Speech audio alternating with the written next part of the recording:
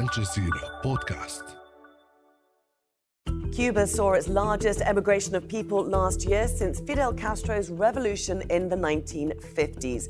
Most headed for the US over the border with Mexico, along with many thousands from other countries. It's become a political crisis for the US, and President Joe Biden has announced new measures. More visas will be granted for some going through official channels, but those who simply turn up at the border will be immediately turned away. So what's causing this mass exodus? And can conditions change for the people of Cuba? I'm Laura Kyle, and you're listening to the Inside Story podcast, where we dissect, analyse and help define major global stories. Let's bring in our guests now. Rosa Maria Paya, founder of Cuba Decide, a movement to change political and economic systems in Cuba towards democracy. She joins us from Miami. Helen Yaffe is senior lecturer in economic and social history at the University of Glasgow, and she joins us from there. And joining us via Skype from Washington, D.C. is Andrew Selee. He's president of the Migration Policy Institute. A very warm welcome to all of you. Rosa Maria, we outlined there some of the reasons why people leave Cuba, the so-called push factors. But why did we see such a rise in numbers over the past year? Well, we have to understand that the situation on the island is extreme. It's not only an economical crisis. Each system in the country has been collapsing during the last years. It's very hard to find medicines in the pharmacy. It's very hard to find proper medical attention. People in many regions of the country are starving. But on the top of all this, the political repression has increased with the months since the protests started. There are more than 1,000 political prisoners in this moment on the island. That's the largest number of political prisoners in the hemisphere. If you add all the rest of the political prisoners in Nicaragua and Venezuela and the rest of the hemisphere, you're not going to get to the number that we have in Cuba. And we're talking about mainly young folks that the only crime that they committed is to walk in the streets demanding freedom, demanding the end of the dictatorship. By the way, not the end of the embargo, the end of the dictatorship. And that's the reason why the people is escaping. The reason is a dictatorship that does not allow for the Cubans to pursue their dreams in a safe way on the island. There's another element that is very important to understand here. The Cuban people continue demanding that change. Actually, in the last year, at least 3,000 public protests have been registered. There were more protests in September last year than in July 2021 on the island, even when that is not being narrated. So, of course, that the dictatorship needs an escape valve. And they found it in November of 2021 when the Cuban dictatorship called the attention of another dictatorship, Nicaragua, and suddenly Daniel Ortega removed the visa restrictions for Cubans. From that day till now, actually, from November 30, 2021 till December last year, more than 267,000 Cubans has crossed the southern border of the U.S. We are talking about more than the 2% of the Cuban population escaping terror, escaping state terrorism, but also being weaponized by a dictatorship to obtain demands from the U.S. government, to put pressure over the U.S. government. And this is not new. Okay. They have been doing that kind of things for 60 years. OK, Andrew, before we address many of those other points that Rosa Maria brought up there, I just want to make clear this Nicaragua element, because it did seem to be a key factor in the past year's migration push, wasn't it? This opening up of transit between Cuba and Nicaragua, the fact that Cubans could leave to Nicaragua without a visa or easily obtain a visa and then travel by land across the US. This was a major route for Cubans to be able to take. Yes, this has become the principal route. I mean, we have seen some people leaving by boat as well, directly from Cuba, but the primary route has been people flying to Nicaragua because they no longer need the visa. And there are charter companies that have started doing multiple flights a day from Havana to and other places in Cuba actually to Managua, and then people hire a smuggler and head, or sometimes go on their own for pieces of it and hire smugglers for pieces and head up to the U.S. border. Until yesterday, the U.S. was allowing almost all Cubans in. There's also no deportation agreement with Cuba right now as part of the many problems in the diplomatic relationship between the two countries. So you have a situation like Rosa Maria said, where people are desperate, where people have lost hope in the future of the country. The economic situation is bad. The political situation is bad. You have the possibility of getting out. There's a route that's opened up, and if you make it to the U.S. border, and there the danger is, this is a dangerous journey, even with a smuggler. There's lots of danger from organized crime. But if you make it to the U.S. border, at least until yesterday, you were pretty much assured of getting into the United States. And that's a risk a lot of people are willing to take. As she said, more than 2% of the population took that risk. Why do you think Cuba and Nicaragua chose to open up that route? It could be, you can read it one of two ways, and they're not mutually exclusive. I mean, one is that Nicaragua needed Cuban tourism, which is probably true at the end of COVID. I mean, they were desperate also for tourists, and Cuban tourists are important for Nicaragua. But look, both the Cuban and Nicaraguan governments are also looking to leverage migration in their relationship with the U.S. government. And they're figuring that the more this becomes a bigger crisis politically in the United States for Joe Biden, then they will probably be able to negotiate something with him. I think it has worked out for Cuba. I mean, there are talks going on. It may not be just because of this, but there have been talks going on between the U.S. and Cuba. Does not seem to have worked out for Daniel Ortega in Nicaragua. That has not gone anywhere. But I'm sure whether that was the original intention or not, it certainly became a side benefit, and it may well have been part of the original intention, is knowing that this would cause political havoc in the U.S. and would bring the U.S. to the negotiating table. Helen, do you see the major push factors being, as Rosa Maria says, people escaping terror, getting away from a dictatorship, or is it the economic factors, the dire economic conditions that people are living in without hope of them improving in the near future? What is the major push factor there from Cuba? There's no doubt that most of these are economic migrants, as they are from all over Latin America. And I mean, here in Britain, we also have experienced massive increase in illegal immigration from people who are desperate to improve their lives. Now, at the start of this, you had a quote from someone talking about your house being on fire. But we should step back a little and say, well, who has set the Cuban house on fire? And the Cuban house has been set on fire, as you said in your introduction, not just through the most comprehensive and longest enduring set of sanctions, a sanctions regime against one single country, that's the United States blockade against Cuba. But since 2019, the Trump administration pursued a maximum pressure strategy in order to make life unbearable for Cubans. And I agree with Rosa Maria Paya that there are scarcity of basics like medicine. And this is a country which prior to this had the capacity to produce almost 70% of the medicines it consumes domestically. So you have this terrible dichotomy. You have Cuba, a leading figure in biotech sector, the only country in Latin America and the Caribbean with the capacity to create its own COVID-19 vaccine, but then unable for several months to administer that vaccine, which was linked to the 11th of July protest, which was also mentioned, because it couldn't access syringes. Why? Because global syringe production is dominated by the United States. Now, the extent of sanctions has become absolutely suffocating for Cuba. So let me give you a personal example. I'm a British citizen in Britain. If I send a £1 transaction to a European bank account using the word Cuba, that transaction is currently blocked.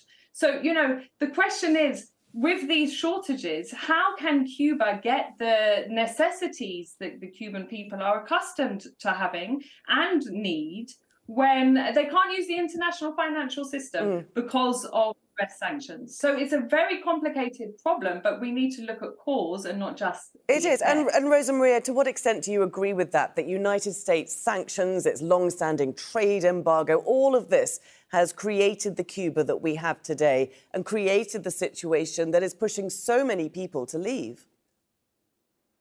Well, beyond my opinion, facts are that there is no an embargo in food and medicine from the U.S. That is a fact. Cuba can buy medicine and food, and actually they do that from the United States. Actually, United Nations, United States, and I believe that other countries also offered Cuba international vaccines during the most hard moments in the pandemic, and the Cuban regime refused that help because they despise the Cuban people, or at least that's what they show in the moment that they refused these international vaccines. And actually, the total death of the COVID-19 in Cuba is one of the largest in the hemisphere. I recommend everybody to look for the article in The Economist that actually count the numbers and make an estimate of what are the possible numbers of the people that suffer death in Cuba because of COVID-19. But beyond this very long use excuse that is the embargo, my petition to everybody that is watching this panel right now is to pay attention to what the Cuban people, the Cuban citizens, have been demanding in the street, actually taking the highest possible risk, which is the mere life, which is the liberty, because many of them are now in jail. What are they demanding? And they are not demanding the end of the embargo. They are demanding the end of the dictatorship. At the end of the day, we, as Cubans and as humans, we have the right to decide our future, to decide our economical, political system. That right has been kidnapped by a communist dictatorship for more than 60 years. Oh, Helen, Rosa, I'm just going to jump in there, Rosa Maria, to give Helen a chance to respond, because she has a point, doesn't she? Let's look at the recent protests in 2021. Up to 700 people arrested from those protests. That's severe infringement on human rights. Yeah, I was actually in Cuba on the 11th of July. I was in Cuba on the 11th of July. I don't believe that Rosa Maria was. And I've written about my experience and also about the phenomenal media manipulation that happened. There was placards with slogans from Rosa Maria's organization that seemed to have been pre-prepared for those demonstrations. And there's a lot of evidence that about, you know, we have to recognize that the United States Congress, and this is covert, openly agreed, funds $20 million every year for what they call democracy promotion regimes. Now, the Cubans, of course, call this regime change regimes, but we have to recognize that that's a lot of money, and it is being challenged to channeled to people who are proponents of a transition to democracy. A transition to capitalism, because I think we need to be distinguished between that. And the last one I'd say is, for example, okay, we can't hear you if you're both talking over each other, and I'm conscious of us descending into a slightly different debate than the one that we started out from. We're not going to be debating regime change in Cuba this show. Let's just move on. Andrew, I'm going to Helen, just one moment, because I want to bring in Andrew and try and get the conversation back a little bit onto migration, because we still need to look at the US changing policy towards people who want to go to the US. And Andrew, let's ask a very basic question here. Should mass migration be brought to an end, or should it be encouraged? What is the right answer? If people want to leave Cuba, should they be allowed to, or should they be stopped? I mean, that's a complicated question. It depends on who you ask. I mean, I think a lot of Cubans would like to leave. On the other hand, the U.S. political system, at some point reaches a breaking point when there's a perception that there's no order at the border. And so that, there's conflicting ideas on this. I think there's a lot of people who believe people should be able to leave freely and go where they wish. But in the end, countries are sovereign and make decisions about who crosses. The other thing that changed, and if we could just go back to the migration part, the other thing that changed is that the U.S. closed down its consulate a few years ago, actually before the 2019 sanctions. This was somewhat separate. It was part of the hardening of the policy towards Cuba, but it was also a result of a specific incident where a lot of U.S. embassy employees and consular employees were getting headaches and mysterious illness, and no one knew what was caused by it. So the U.S. closed down the consulate. But what that meant is, for years, there had existed legal pathways for Cubans to get to the United States. A lottery, 20,000 Cubans a year could go through a lottery to the United States. Another 4,000 to 5,000 a year were going through the diversity visa. And many more were actually going through family petitions, right? People being requested by family members to get a green card and come to the United States. So there were lots of reasons for Cubans to wait around for their legal turn to come to the United States. The other thing that broke down is all those legal pathways broke down, right? And so yesterday, 2 days ago, the U.S. restarted consular processing in Havana. It remains to be seen how effective this will be. I think if you see that the U.S. is again processing people, not under just the program that was announced yesterday, that's actually somewhat minor for Cubans, but the lottery system, the family reunification visas, there's now a sponsorship system which allows people waiting for their family reunification petition to come to the U.S. earlier, and the diversity visas. Many people might be willing to wait for their legal turn because there are legal turns to come. Part of what happened is people lost the legal opportunity to come to the U.S. Nicaragua opened the process to come to Nicaragua without a visa. The U.S. wasn't returning people, and people said, look, things are really bad. This is my time to go, and I don't have another alternative. I'm going now. Absolutely. Helen, would you agree with that? That the opening of the consular office there in Havana, it's a step, isn't it, in the right direction if you're looking to improve relations between Cuba and the US? Yeah, so there's two things that I wanted to add. There is this huge pull factor for Cubans going to the United States. So they have something called the Cuban Adjustment Act, which was passed in 1966 and updated a decade later. And basically it says that any Cuban arriving in the United States, legally or not, legal entry port or not, and so on and so forth, after 1 year can, claim their residency in the United States. Now, they are the only citizens around the world that have that privilege. And it's a very big pull factor. It also means there are many Cubans settled in the United States. So when times get hard, they have the capacity to leave. Many of the Cubans who had left in earlier periods had returned to Cuba, had started to invest in small businesses and so on during the brief rapprochement under the Obama era, where, of course, Biden was vice president. The other thing is that they have these accords, the Cubans and the United States, where the United States agreed to supply 20,000 visas a year for Cubans traveling to the United States for all sorts of reasons. And they've never really met that target. But in the last 5 years, as the other speaker was saying, they've basically closed down the consulate and not issuing visas. So there are some very simple steps that could be taken by the US administration. This is one very small one, but it's taken them a long time.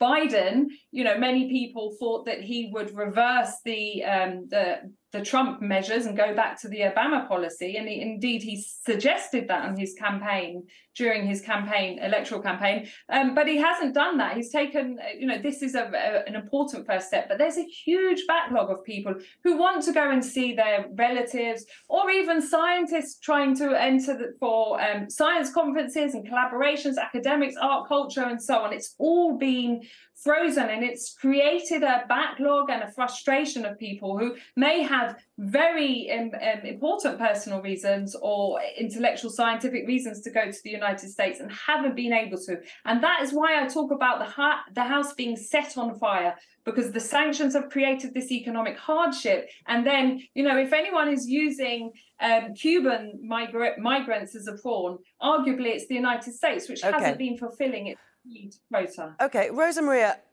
do you welcome these changes? The Biden administration allowing in 30,000 people a month, but expelling another 30,000 people who don't have the correct paperwork. Do you welcome the opening of a consular office in Havana, the improvement of ties? Is that something that many in the diaspora want to see happen? Look, from many years now, but especially since this crisis began, we have been raising our voice to alert about the very dangerous situations that Cubans and migrants in general that are escaping from these three dictatorships and from Haiti are experiencing during the transit. When you do it by foot or when you do it by the sea, which is equally dangerous. So in that regard, the open of new legal pathway to be able to emigrate, to escape from this dictatorship in a safe way is something that we see positive. We can only hope, and we are actually demanding, that those Cubans, Venezuelans, Nicaraguans, anyone actually that gets to the southern border is be treated in a humane way.